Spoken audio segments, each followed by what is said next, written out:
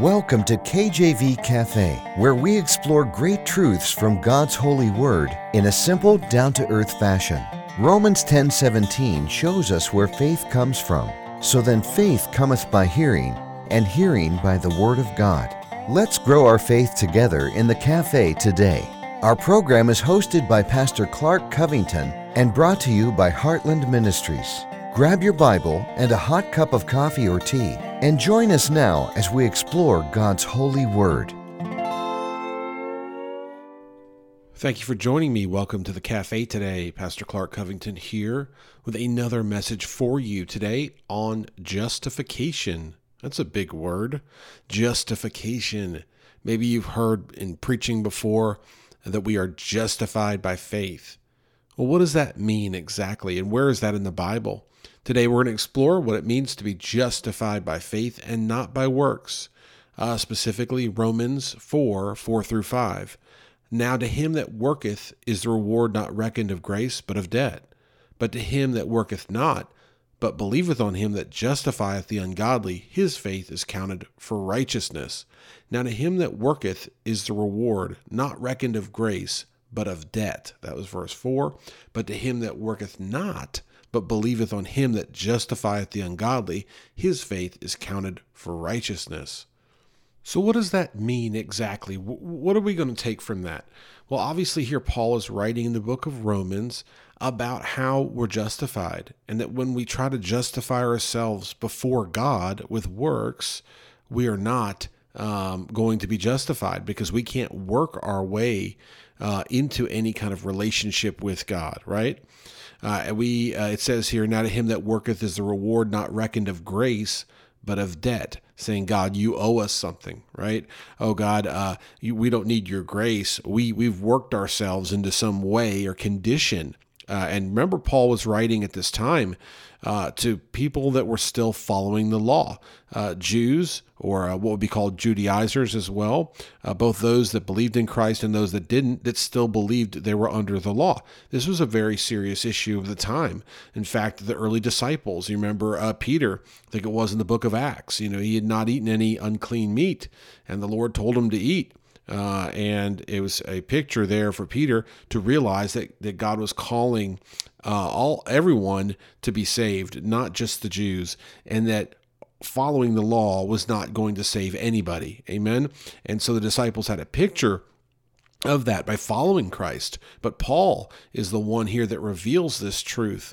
Most certainly, I would say in the word that we are not justified by our works, and that we cannot follow any kind of law or program to get into heaven. And you would, if you went and knocked on a few doors, amen, and asked, are you sure you're going to heaven? Some people may say, I don't know. Some people may say, no, but some people may say yes. And you may say, well, how do you know? And they might say, well, I've tried to do good, or I've done more bad than good, or I've given to so-and-so cause, or whatever it is. I joined so-and-so church, right? It's always some kind of action. And what God's teaching us in his word here in Romans 4:4-5, is this beautiful picture of believing, of just having faith and that being enough. What a beautiful picture that is, to know that if we just believe the Lord and his word, and we believe on Jesus Christ, because we have to believe. We weren't there, amen? We can't pull up the replay, the video replay, amen?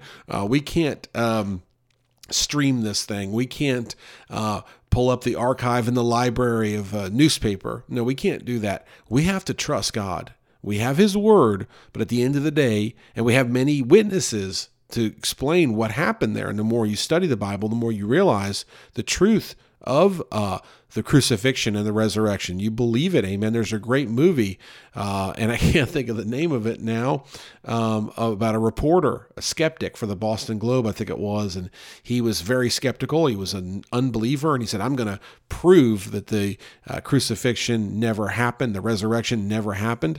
And as he investigated, guess what? He got saved, and he became a follower of Christ, and it's a great movie. I can't think the case for Christ, I think is what it's called. Now that I think of it, case for Christ. And so that's an example of, look, we want to disprove, we want to do this and that, but at the end of the day, all we're called to do is believe. And once we believe, then we are justified in front of God. Let's look at Romans 4. Let's just look at Romans 4. We're just going to look at the first 4 or 5 verses here and see what it says. What shall we say then that Abraham our father, as pertaining to the flesh, hath found?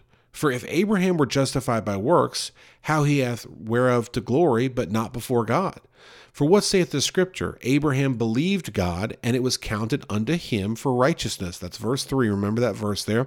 Now to him that worketh is a reward not reckoned of grace, but of debt. But to him that worketh not, but believeth on him that justifieth the ungodly, his faith is counted for righteousness. And so we see this very clear picture. If you're trying to get to heaven by works, it's not going to work. Excuse the pun, but it won't work. Amen. Works won't work. In fact, the only thing that will work is faith. And we see here in verse 3 of Romans 4, for what saith the Scripture? Well, anytime you see something that says what says the Scriptures, or thus says the Scriptures, or haven't you read, something like that, where the Lord Jesus Christ might say, haven't you read, or haven't you seen? It's oftentimes referencing the Old Testament. So what I'll do is when I see this, I'll go back and research it. And so it says, for what saith the Scripture? Abraham believed God, and it was counted unto him for righteousness. And so I'll take that and I'll pop it into search engine, and guess what comes up? We get a scripture here that explains that scripture, and that's Genesis 15. And we'll look in Genesis 15, 1 through 6, where Abraham did believe God, and it was counted unto him as righteousness. Genesis 15, 1 through 6, after these things, the word of the Lord came unto Abram in a vision. Remember, Abram, he's still called Abram. It wasn't Abraham yet. God hadn't changed his name yet. After these things, the word of the Lord came unto Abram in a vision, saying, Fear not, Abram, I am thy shield and thy exceeding great reward. Amen. And Abram said, Lord God, what wilt thou give me, seeing I go childless, and the steward of my house is Eliezer of Damascus? And so Abram at that time was in a conversation here with God about this reward, and he didn't have any children. And back then, as it is today, it's a big deal to have children, and it's a great reward to have children. And he's saying, I don't have any children. How are you going to bless me? Verse 3, and Abram said, Behold, to me thou hast given no seed, and lo, one born in my house is mine heir. And behold, the word of the Lord came unto him, saying, This shall not be thine heir, but he that shall come forth out of thine own bowels shall be thine heir. So verse 4 is referencing Isaac. And he brought him forth abroad, and said, Look now toward heaven, and tell the stars, if thou be able to number them. And he said unto him, So shall thy seed be. Verse 5, ask anybody that studies astronomy, and they could tell you there's countless stars, limitless stars. And that's what God is saying here, that Abraham's seed will be limitless, countless. And then verse 6, and he, this Abraham, believed in the Lord, and he counted it to him for righteousness. So Abraham is barren. He does not have children. He has not been able to have his own children with Sarah. And he is getting up in age, and he's going to be 100 before he has a child. And that's improbable back then as it is now. If your neighbor called and said, hey, look, I have a 100-year-old grandpa, and that 100-year-old grandpa is going to have a child soon, would you believe them? You would fall out of your chair. But Abraham believed. And then we see here, he believed, verse 6 of Genesis 15, he believed in the Lord, and he counted it, he, as in God, counted it to him, as in Abram, for righteousness. And so that's what Romans 4 is referencing, that Abram's belief in what God was going to do, the miraculous, it was counted to Abram as righteousness. And so what does that mean to you? It means it's not what you do, it's what you believe. Now, that can be a big burden, and it also can be a big blessing. It can be a big burden in the sense that we often want to be in control.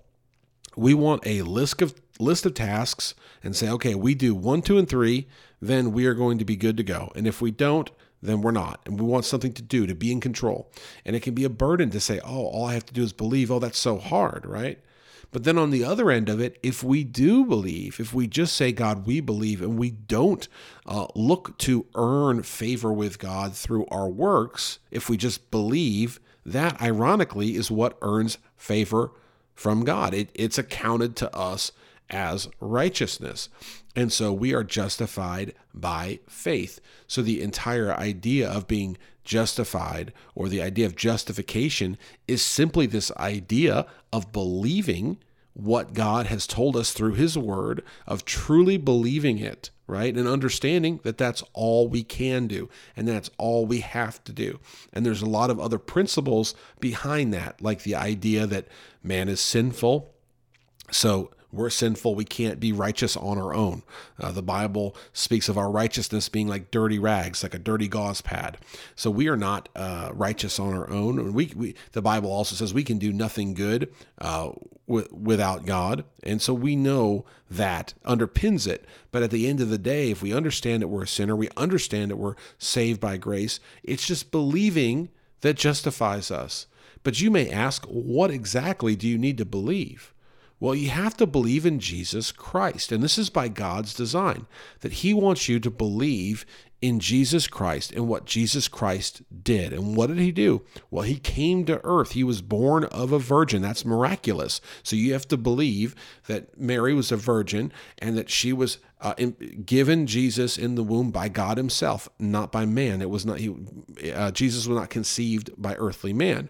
And then that also underpins the idea that there was no father but God, amen, in the picture, that Joseph was the adoptive father, so to speak, right? And so we have to believe that Jesus was miraculously born, that he walked this earth, that he lived, that he had this earthly ministry, and that he was crucified on the cross, that he willingly gave himself up, and he was crucified on the cross for the sin of mankind, And people, they don't love that. They don't love the shedding of blood. They don't love the idea of talking about the blood, because that gets into the idea of a substitutionary death. And I've got some messages coming up on that. But the idea real quickly here is that Jesus took our place so that we were made righteous only by him, because he was sinless. And us being sinners, we needed someone to take our place for that perfect sacrifice. And you say, well, why? Where did that start? That started the Garden of Eden, did it not?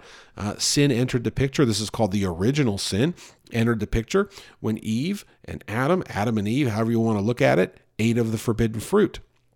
Once they did that, well, why did they do that? Because they wanted to be like God. And why did they get that idea? Well, the devil tricked them, amen, the serpent.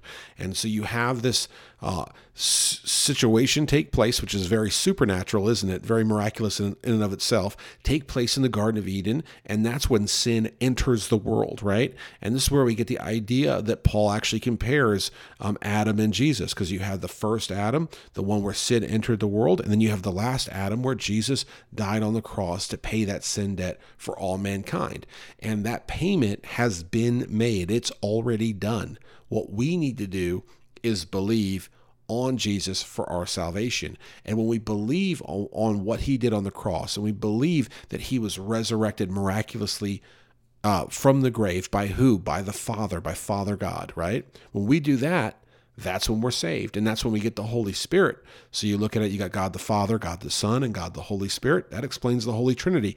God the Father sent God the Son, that's Jesus. That's why it says that in John 3:16 that he gave his only begotten Son, right? That's Jesus, to die for our sins. And we accept Jesus as Savior because he took on that brutal death, the death that was worse than any death ever in the history of mankind.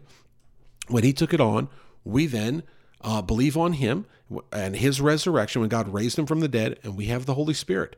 That is the Holy Trinity in a nutshell. But the thing to remember today is that we are justified by faith. We are justified by faith. All we have to do is believe what I just explained, and we're saved and we're set free, and our works won't save us. Nothing else will save us but faith. We are justified by faith. And thank you so much for listening. I wish I had more time, but I don't. Take care. God bless. Amen. Thanks for listening to this episode of KJV Cafe. Have a question for Pastor Clark? Email him directly at clark@enduringpromise.org or visit kjvcafe.com and click the envelope button on the homepage. Our program is hosted by Pastor Clark Covington and brought to you by Heartland Ministries. We'll close today with Psalm 119, verses 166 through 168. Lord, I have hoped for thy salvation and done thy commandments. commandments. My soul hath kept thy testimonies, and I love them exceedingly. I have kept thy precepts and thy testimonies, for all my ways are before thee.